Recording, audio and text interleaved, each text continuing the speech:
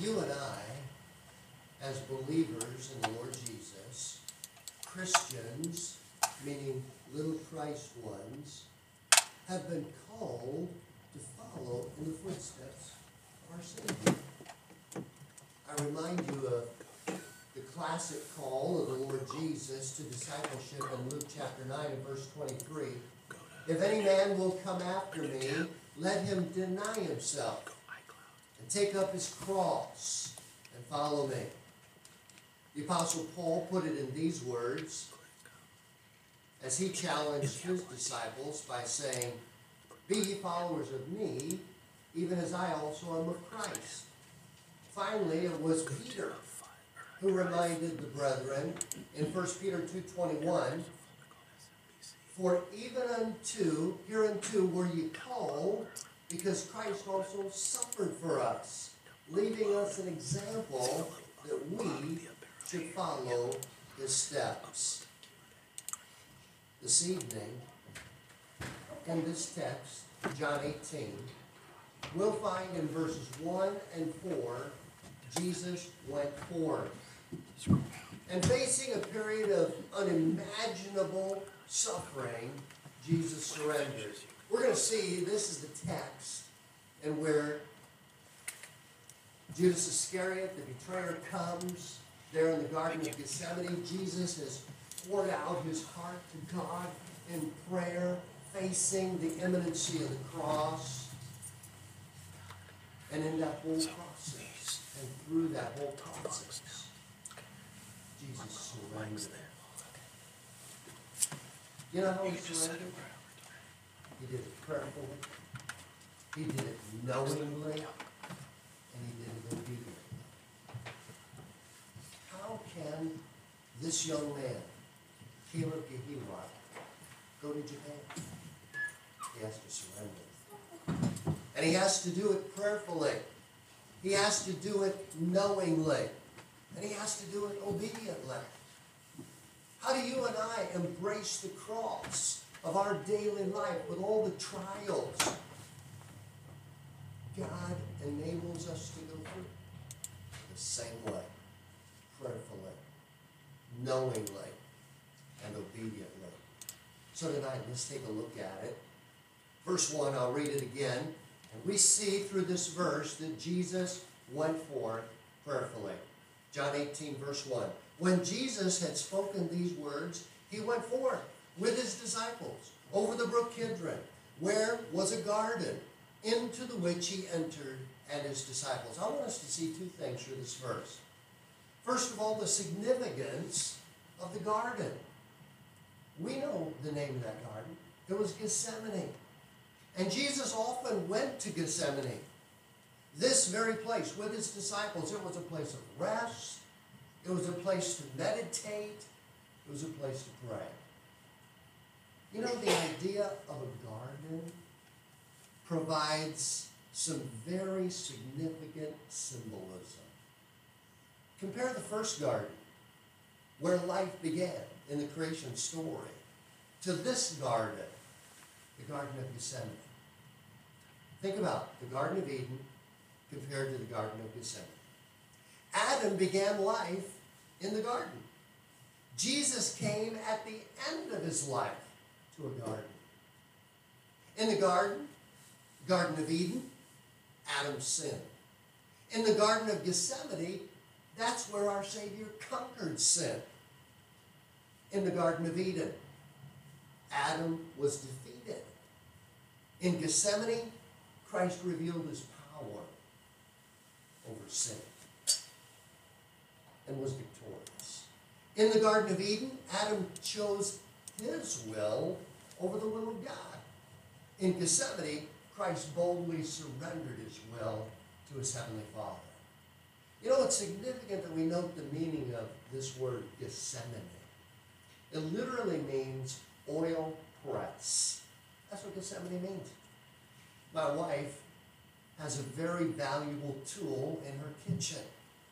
It's a garlic press, and it's used frequently. And I'm often using a little instrument to get all the garlic, the skins that remains in there impacted, removed, so it'll go through the washer nicely.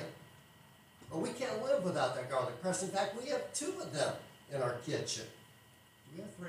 I think we just have 2. But anyway, the value of that garlic press is we want to get every last drop of garlic oil out of the garlic. And in Jesus' day, the olives were picked from trees and put into a press to make olive oil. That process provides us a picture of suffering. Suffering in real life, in real time. Our Lord was preparing to enter into his own oil press. And it would be a time of unimaginable suffering. How did Jesus prepare for such a moment as that? Well, we don't want to direct my attention to the significance of prayer. You know, although John doesn't reveal it here in this text, this is the time when Jesus prayed literally. And you've seen the wall painting. I'll remind you of it. But this is when Jesus prayed and sweat those great drops of blood. It's in Luke's Gospel, Luke 22:44. And we read these words. And being in agony, he prayed more earnestly, and his sweat was, as it were, great drops of blood falling to the ground. You know, sometimes we imagine that painting. Other people have tried to copy it, but you see it. It's Jesus leaning over that rock with his hands clenched in prayer. Jesus in the garden.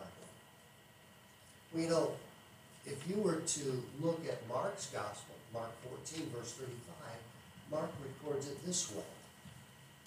And he, Jesus, went forward a little and fell on the ground and prayed that if it were possible, the hour might pass from him.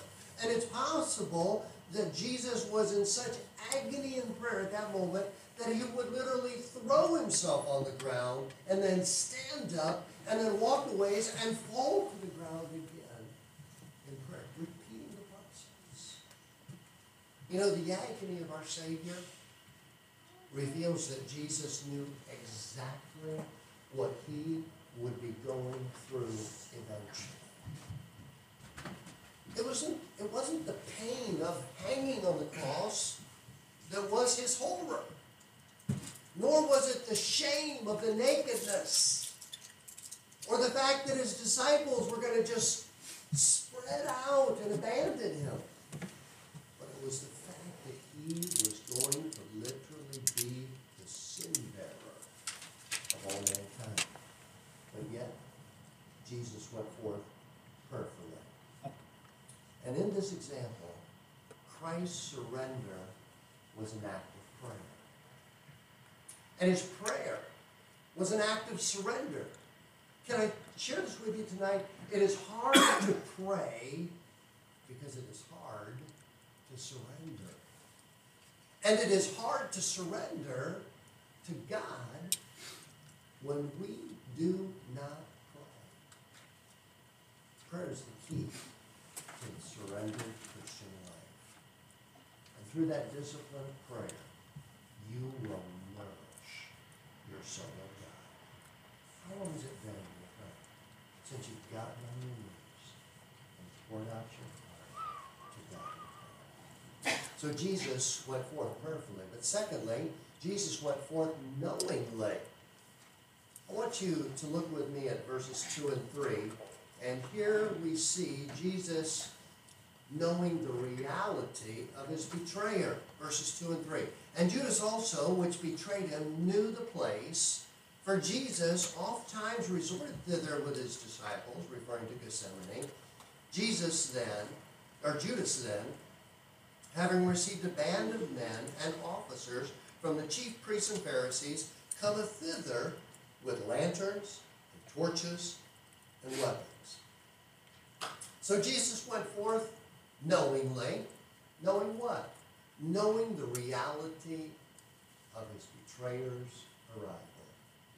Did you know that all 4 gospel writers, Matthew, Mark, Luke, John, all of them refer to Judas Iscariot this way, as one of the 12.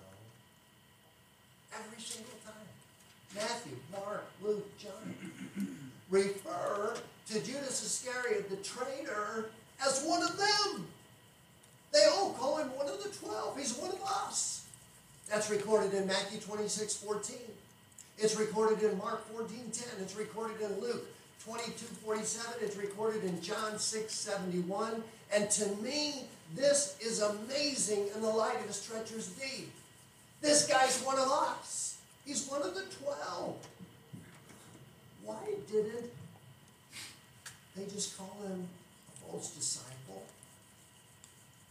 They all identify Judas as the betrayer, but they never speak of Judas with hatred. Never. There must be a lesson here. For those times, you and I are deeply wronged by those closest to us. Brethren, we should speak the truth, but not in anger, dripping from our tongue. In verse 3, we see Judas had attracted this large following. Notice the reference. It's called a band of men. Well, how many men were in the band? It's estimated over 600 men. It's not very likely that Judas actually brought that many men into the Garden of Gethsemane. But even if he had, it's interesting that Judas never realized that Jesus would willingly surrender to him. Dear friends, that's evidence enough that Jesus had nothing to hide. He had nothing to lose. Those with nothing to lose are living in absolute surrender to God. So knowing the reality of the betrayer, Jesus went forth. Jesus went forth knowingly, knowing the realm of his own authority. Look at verse 4. Jesus, therefore, knowing all things that should come upon him, went forth and said unto them, Whom seek you? These words in verse 4 present a deep, deep challenge to my own heart. In spite of the fact that Jesus is all-knowing, he went forth. Can I take a minute to apply that? Here's the challenge I find. If you knew the trials you would be facing in 2021, 5 years from now, 20 years from now, would you follow through in doing the will of God for your life? Brethren, I remind you that Jesus gave this warning to those who claim to be his disciples. In Luke 9:62, the Bible says, No man, having put his hand to the plow and looking back, is fit for the kingdom of God. Brethren, when the will of God is known, it must be done, as I said this morning, courageously. No matter what the opposition, no matter what the thought. Paul put it this way in 1 Corinthians 15:58. Therefore, my brethren, be ye steadfast, unmovable, always abounding in the work of the Lord, for as much as you know that your labor is never in vain in the Lord. So Jesus went forth perfectly. He went forth knowingly. And finally, Jesus went forth obediently. I want you to notice verse 10.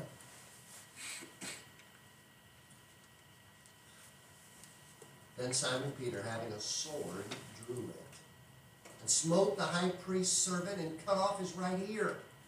The servant's name was Malchus.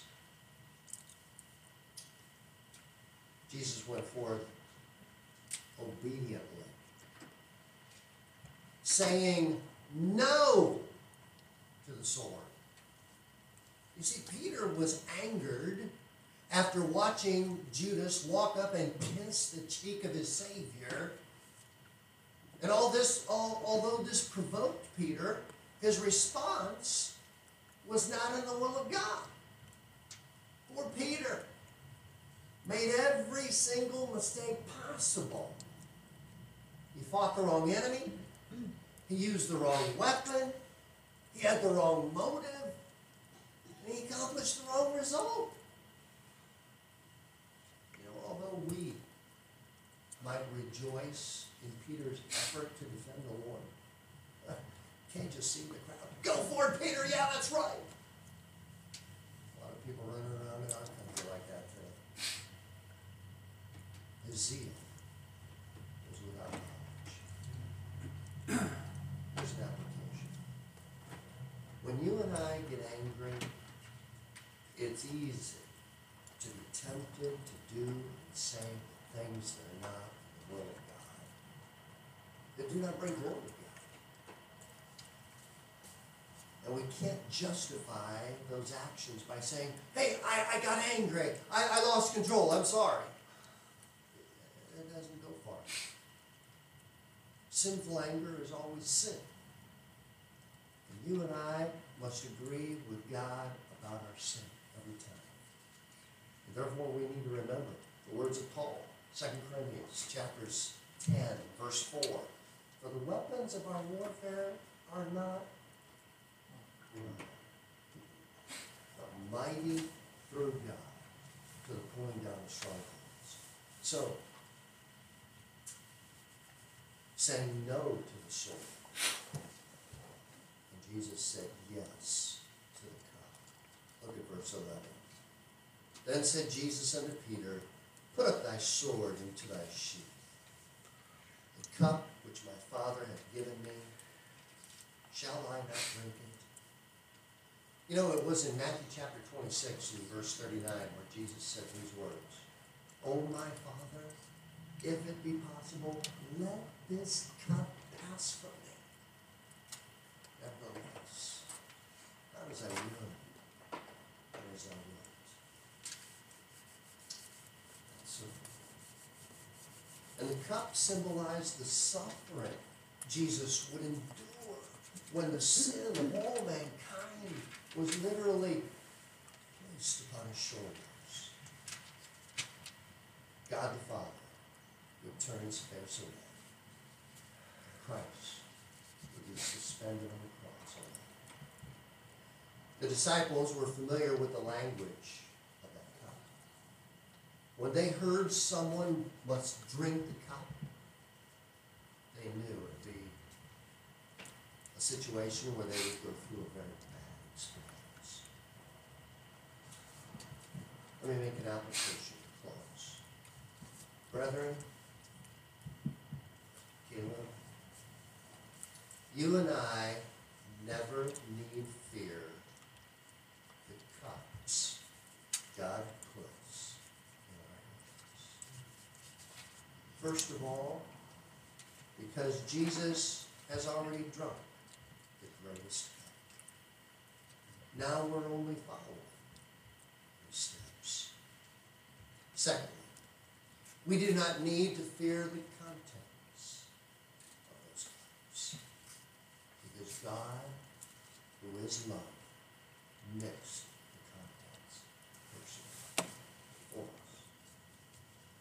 And as our Father, if we ask him for bread, he'll give us a stone.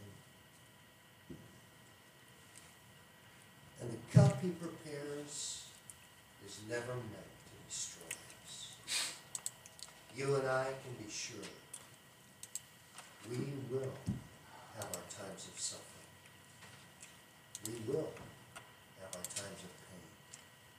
Our hearts will be broken.